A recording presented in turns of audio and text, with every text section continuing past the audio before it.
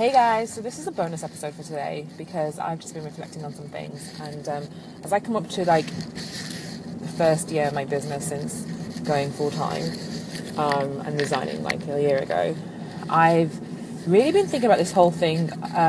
You know the saying about burn all ships? So when you make a decision to kind of go all in 100%, so that you burn all ships, so effectively you kind of close the door to any plan B and you're completely all in. And so one of the things I realized recently was that I thought I was all in, but I still had like my foot out the door, if that makes sense.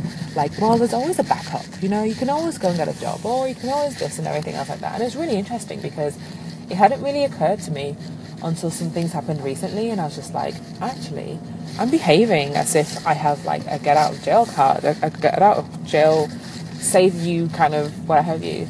And then I realized, well, actually, I don't want to have a get out of jail card or a backup plan, because this is the plan. This is plan A to Z. I really, I believe that this is what I'm called to do. This is my mission, my purpose, and I'm walking in it. And it means that I have to be 100% all in, and I have to be 100% committed to the vision, because if I'm not, then when I come to do things and take action, I won't take action properly, because I'm thinking, well, if it doesn't work, it's all right, sort of thing. So that conviction and drive isn't there. So I want to ask you, like, are you 100% all in your business?